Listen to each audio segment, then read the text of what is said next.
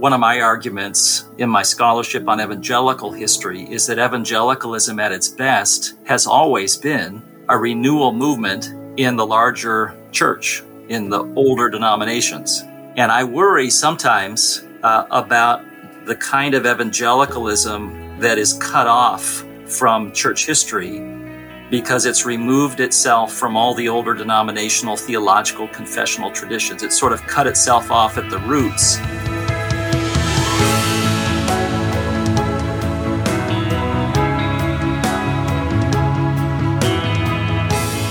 Hey everybody, welcome to another episode of the CPT podcast. I'm Zach Wagner. Today our guest is Dr. Doug Sweeney, who is a theological mentor for us here at the CPT, as well as a member of our board, as well as the dean at Beeson Divinity School, as well as a world-renowned scholar and historian on Jonathan Edwards. And Doug has written numerous books on Edwards and evangelical history and all sorts of things. So in a sense, I feel that he needs no introduction, but there it is. This conversation is fascinating and far-reaching. Todd and Doug talk about the history of the CPT, the history of evangelicalism, Jonathan Edwards, as well as Doug's story as an evangelical Lutheran, and all sorts of things. So really excited to share this with you all, and we will jump into the conversation right now.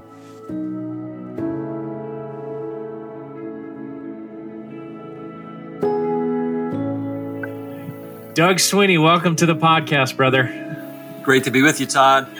Delighted to have you. We do not have my partner in crime, Zach Wagner, on the show today. He was unavoidably detained with other things, but I reassured him that you and I would have plenty to talk about, and we could fend for ourselves. So, but really excited to have you on the podcast today. Great to be here with you. Delighted, brother. This is frankly a podcast that is long overdue, because I don't know that our listeners will appreciate this, but I'm going to overstate this maybe a little bit, but not much. You are really the one who's responsible for the CPT. That was an overstatement.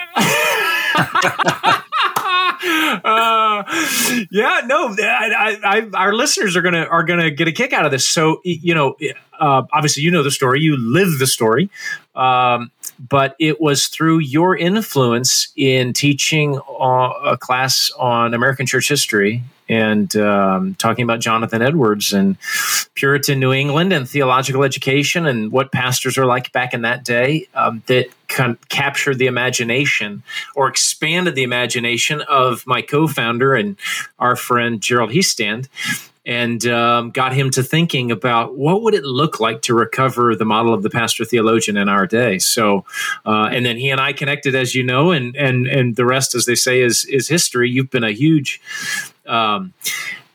you're a board member and a theological mentor for one of our fellowships, and have been a friend and an advocate and a champion and an ambassador for the CPT over all these years. But give honor to whom honor is due, brother. You were really the Big Bang Theory of the CPT. You were there at the start of the whole thing.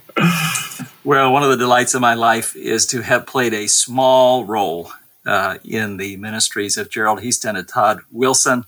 It was small, but I'm glad to have been an inspiration and glad to be a partner in ministry over all these years. Yeah. Well, the friendship has been super rich, and I remember real fondly the first meeting of the what used to be called the June Fellowship, the fellowship that met in June, which was the second fellowship that you were the theological mentor for. And at the end of our first meeting, you had some avuncular reflections and gave your theses on the pastor theologian.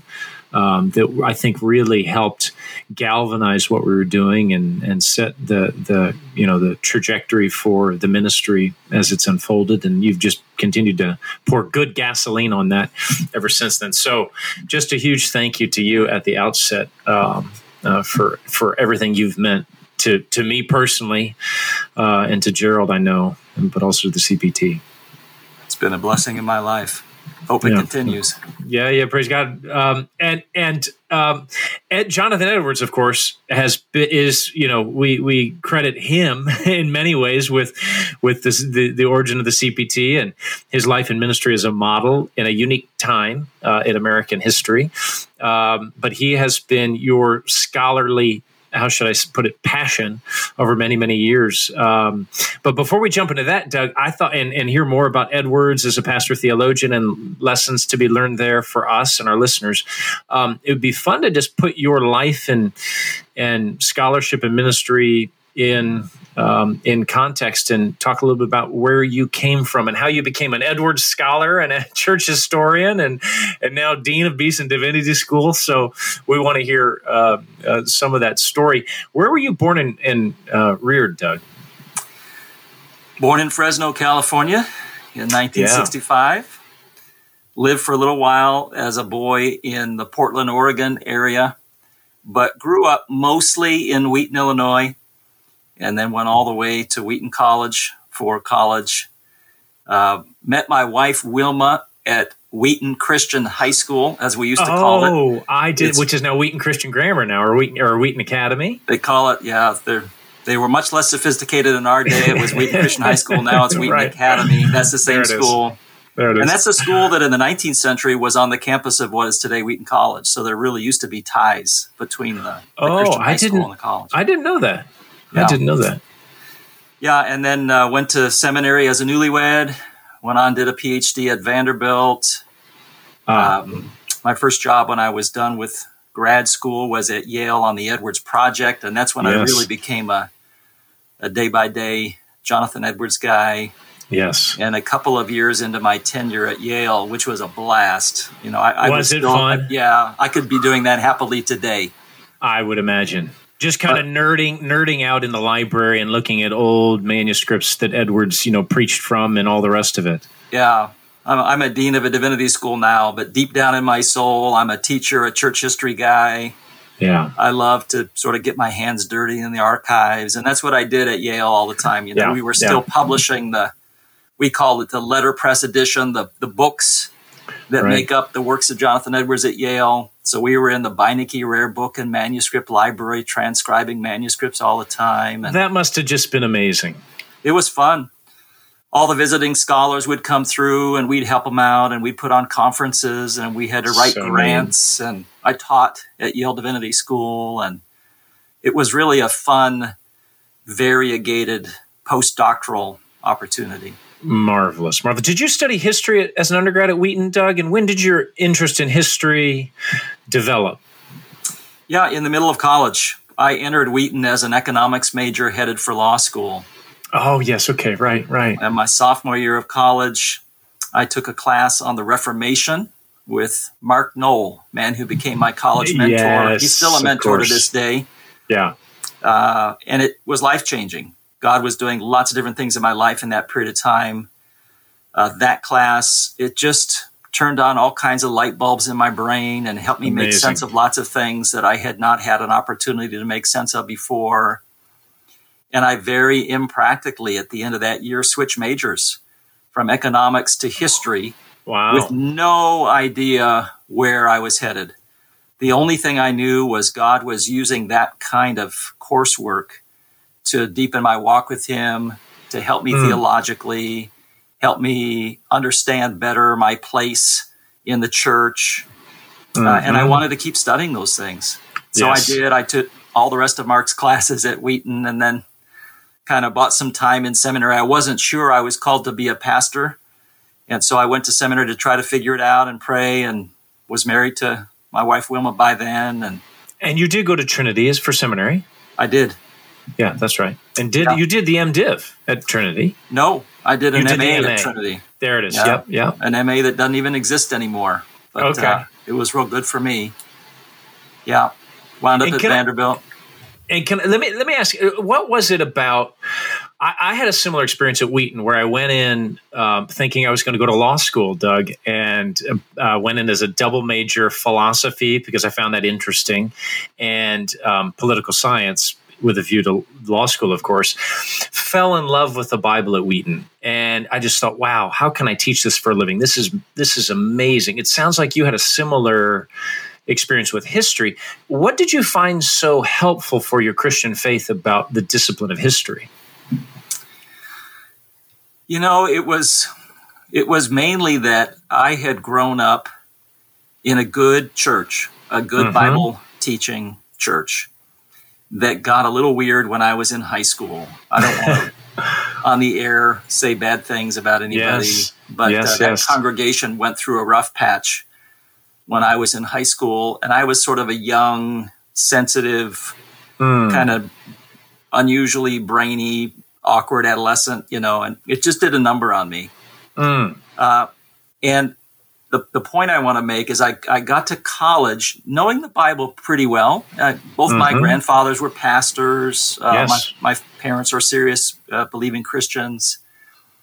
But I hadn't learned much by then about anything in the humanities. I hadn't learned much about the history of theology, the history of Christianity. And Wheaton College has always been very good at teaching kids about those things. And I think what Mark Knoll's teaching was doing for me was just filling in a lot of gaps and helping me as a kid who'd been in a kind of I don't mean this in a derogatory way at all, just trying to be descriptive. I'd grown up in a good kind of generic evangelical congregation, right, that was good at Bible teaching and evangelism and some basic discipleship. But I didn't really know about the Christian tradition, nor did I know much about my place within it. And those are the things that I really learned to an unprecedented degree at college that I found so fascinating. And this is probably more than you want to know, but at the same time, I'm dating this daughter of Dutch immigrants who'd grown up at the Wheaton Christian Reformed Church right across the street from Wheaton College. Oh, wow. And I was smitten by my college years. And for reasons that weren't very sophisticated, I wound up worshiping at the Wheaton Christian Reformed Church on Sunday mornings. Yes. And I'd sit by Wilma, and her mom would invite me over for dinner after church, and it was a wonderful time. And that was my first experience in a more sort of old Protestant, little bit more liturgical, reformational kind of a church. And God used that to help me out as well at the same time. Did that resonate with you as a student of church history and getting a little broader exposure to, oh, wow, Protestants in the evangelical tradition, I mean, we worship differently a century ago or 2 centuries ago or what? I mean, did that help? Yeah, it did help. And these are the days some of the older listeners will recall when Robert Webber was a big deal at Wheaton College and all the evangelicals were on the Canterbury Trail at Wheaton. Right. I was never on the Canterbury Trail, but I was on a similar trail. Yes. I was sort of sinking deeper roots than ever before in church history and being enriched and nourished by what was coming up through those Were you roots. On the Augsburg Trail, Doug? What was the trail you were on? How would you describe it? And we do. I'm gesturing a little bit. I would love to talk, and maybe this is the time about your finding your way into the Lutheran tradition and being a deeply committed Lutheran theologically and ecclesially, and did that happen shortly thereafter? Talk to us about your ecclesial theological journey. Yeah, it began at that time. I'm not the kind of Lutheran, and there are some who think Lutherans are right about everything and everybody else is wrong about everything. They're sort of, ironically, some of the theologians of the cross get pretty triumphalistic about their own Lutheranism sometimes. Right. And that's a little distasteful to me. A little ironic, isn't it? Yeah. But I do like what some people will understand, when I call it the evangelical Catholic sensibility that you find among Lutherans and other kinds of traditional evangelical Protestants. I was being drawn in that direction during college. In fact, Mark Knoll's Reformation class, I'm not kidding, a third of it was on Martin Luther. Wow. I'm not sure he'd do that, again, that way now. But God used that in my life. So the more I learned about the Reformation and the small C Catholic tradition and the history of theology in general, the more I kind of leaned Lutheran. But even when we went to seminary, I had a buddy in seminary who was the youth pastor at a big Presbyterian church in Deerfield, whose senior pastor was not quite as faithful as he probably should have been. And so my friend, was on this mission to make sure the high school kids in his church really understood the faith well and the Bible and were excited about following Jesus and living out their faith. And so he persuaded Wilma and me to come help him with the youth group. And we did that through seminary. So I was a Presbyterian. I mean, not so much by conviction, just helping out in ministry during seminary. We didn't join a Lutheran church until 1989 when we moved to Nashville, Tennessee to start at Vanderbilt. Oh, okay. Yeah, but all that was going on in those years of my life. Yeah. And what did you find intriguing, appealing, maybe a better word, compelling about Lutheranism, Doug, that drew you and has held you all these years? A lot of things.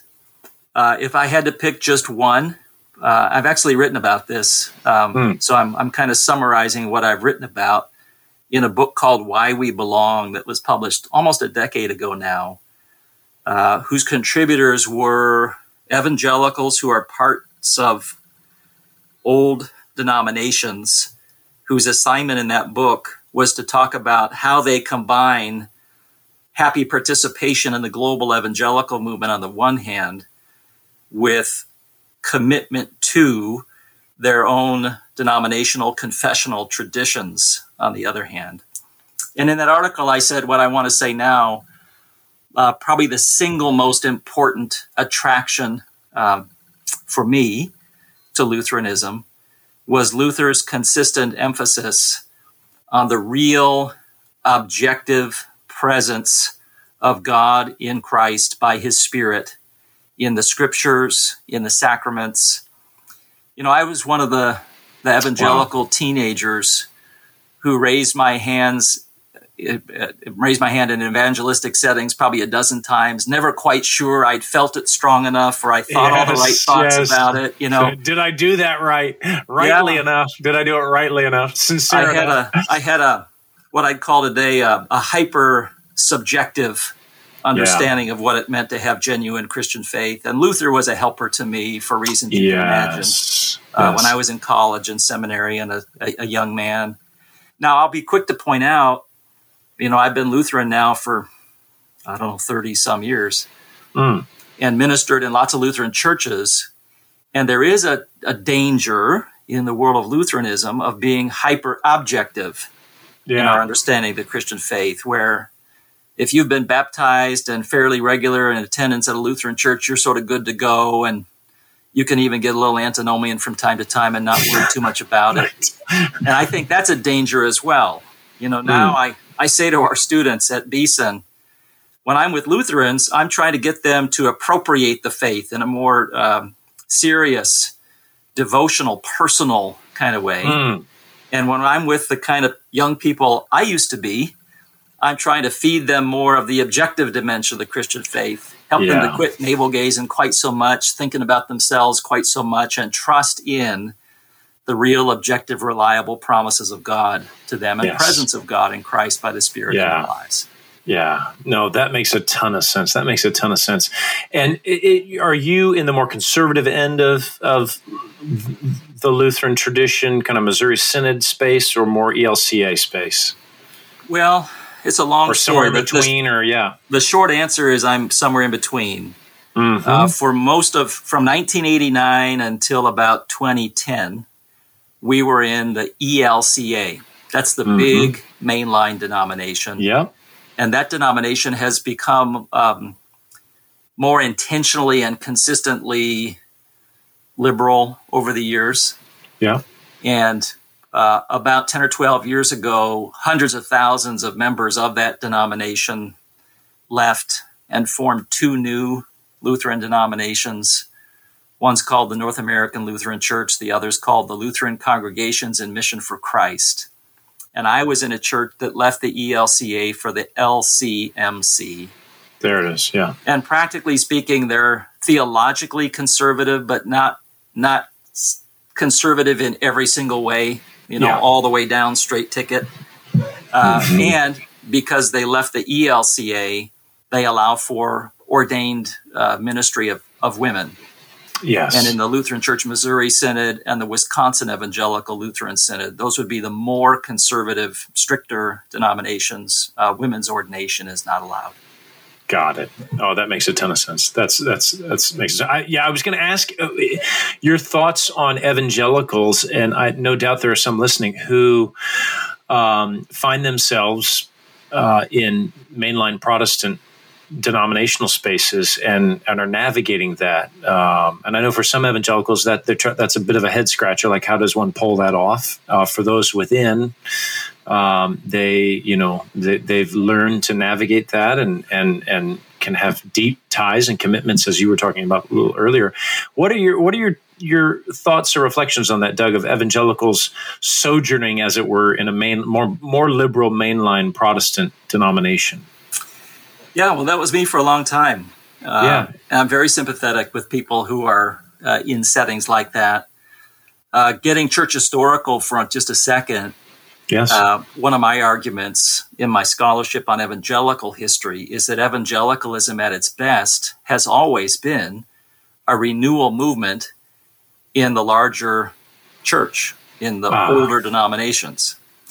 And I worry sometimes about the kind of evangelicalism that is cut off from church history because it's removed itself from all the older denominational, theological, confessional traditions. It's sort of cut itself off at the roots. Yeah. And lots of pastors in those congregations struggle with, so what are the resources we're supposed to use here to teach people the Bible and the Christian faith? Are we just sort of making this up again for ourselves, or are we connected? And then how are we connected to the history of Christianity, the Church Catholic, the one holy Catholic and Apostolic Church? And evangelicals in the old line Protestant denominations don't have to deal with all those same questions because they have resources in the history of those denominations. Mm-hmm. The problem in a lot of those denominations is the evangelical members are the only ones who care deeply about all those older resources and history and the confessions and so on. So all that is to say, I'm very sympathetic with them. I could be a happy member of the ELCA today, but frankly, I have a traditional view of marriage and sexuality, and it's hard to be in the ELCA today if you're somebody like me. Yeah. There's so much pressure to let people do whatever they want in terms of their sexuality and their gender identity. That it'd be a chronic set of tensions and disagreements that might do more harm than good. I was going to say, you wouldn't necessarily say an evangelical was doing something wrong by continuing to associate or affiliate with an ELCA congregation in that vein. Fact, but you're just going to have to live with some tensions. Yeah, that's right. I was going to say my own son and daughter-in-law are in a PCUSA church out in Western Washington. Yeah. Both of the pastors of that church are evangelical. They're both theologically orthodox, real committed to biblical discipleship. It's a great congregation for our kids. Mm-hmm. So I'm not upset with them for joining that church. It's just, you do your best where you are and try to be faithful and try to keep all the right things in balance.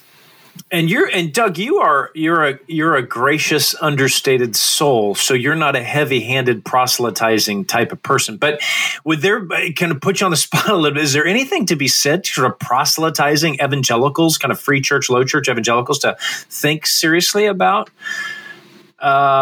worshiping in some of the old classic mainline traditions in good evangelical fashion as a renewal movement within those traditions? Is there anything to that? I mean, would you commend that to people, or would you just be understanding if they found themselves in? Do you see what I'm saying? What I'm getting at? I would commend it for sure.